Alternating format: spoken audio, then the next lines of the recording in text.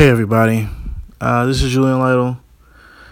I do a podcast called Ignorant Bliss, and I thought that I would try using this app to do shorter episodes and review things that I watch or read or listen to. So this is my first time using bumpers, and let's see how it goes.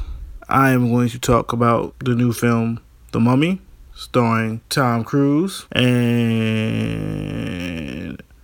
a whole bunch of other people, and Russell Crowe's in it. And so basically this is Universal's reboot of The Mummy, also kicking off some type of basically monster shared universe called the Dark Universe.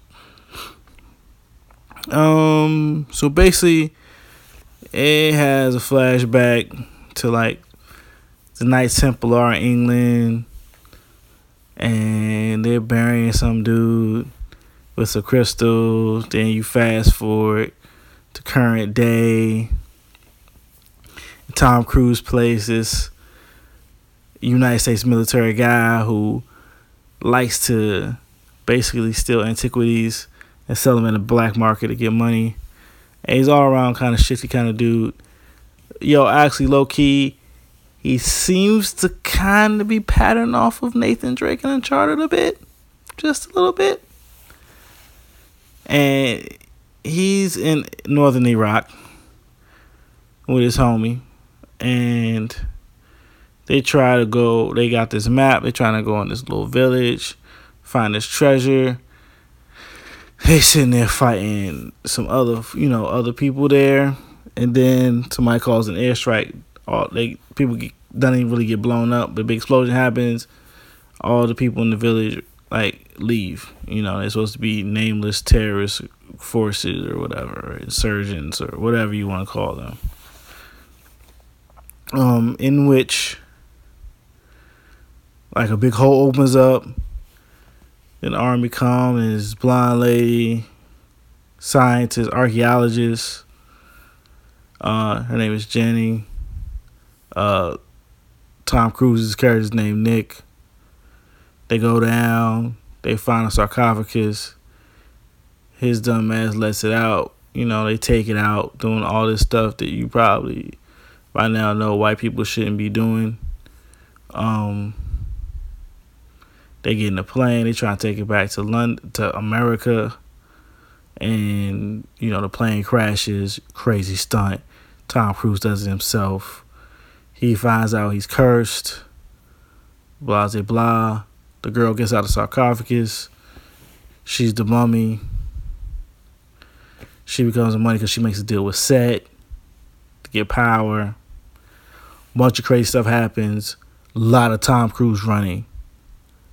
That's all I want to say about the actual plot of the movie without really getting deep into it. But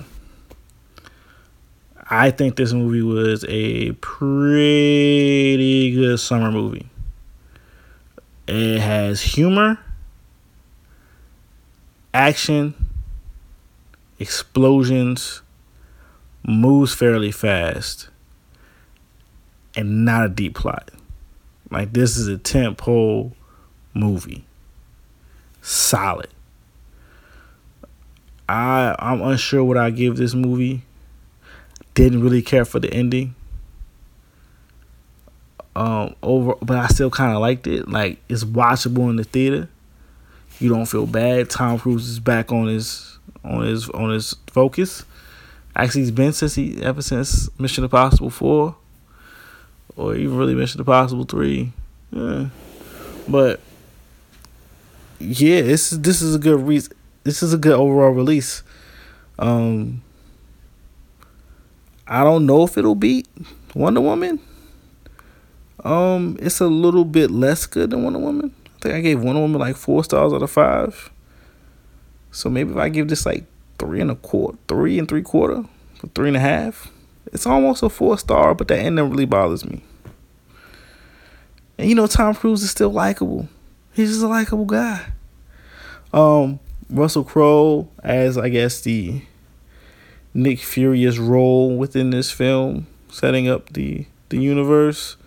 as Dr. Henry Jekyll, and he's pretty good, kind of British guy, suit, good voice. He does this narration along the time in the beginning about the history of our antagonist. I think her name is Ammit, who becomes a mummy. And, there's some surprises in there. It's kind of cool on the, London base of fighting monsters and stuff.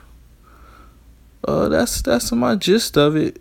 I think it's worth going to go see in the theater. It had pretty good 3D. I saw it in 3D. The screening was in 3D. I like when they do that. The glasses didn't make it too dark. There was some decent light effects in terms of it popping out, to give you some depth of field. Some movies are pretty freaking sucky lately in terms of 3D. There's almost no depth. This actually had a decent amount of depth of field. It's still not great, like, whoever uses the Avatar cameras, Avatar had fantastic 3D. Or Michael Bay, when he uses them to do Transformers, it's like the best part is the 3D has such good depth. But, it's a solid release. It's worth some money. Popcorn, go see it, have some fun. That's my thoughts, and I guess this will end my first short Ignorant Bliss on this platform. All right, folks. Peace. So you can follow me on social media at Julian Lytle, JulianLytle. The podcast, the main podcast, has a Twitter account, IGBL Podcast on Twitter. It's the Ignorant Bliss Podcast on Facebook. Email address is ignorantblisspodcast@gmail.com. The website, ignorant-bliss.com. It's on SoundCloud. My handle on there is Julian Lytle. Check it out and look for more on here. When I see movies or a show or listen to something.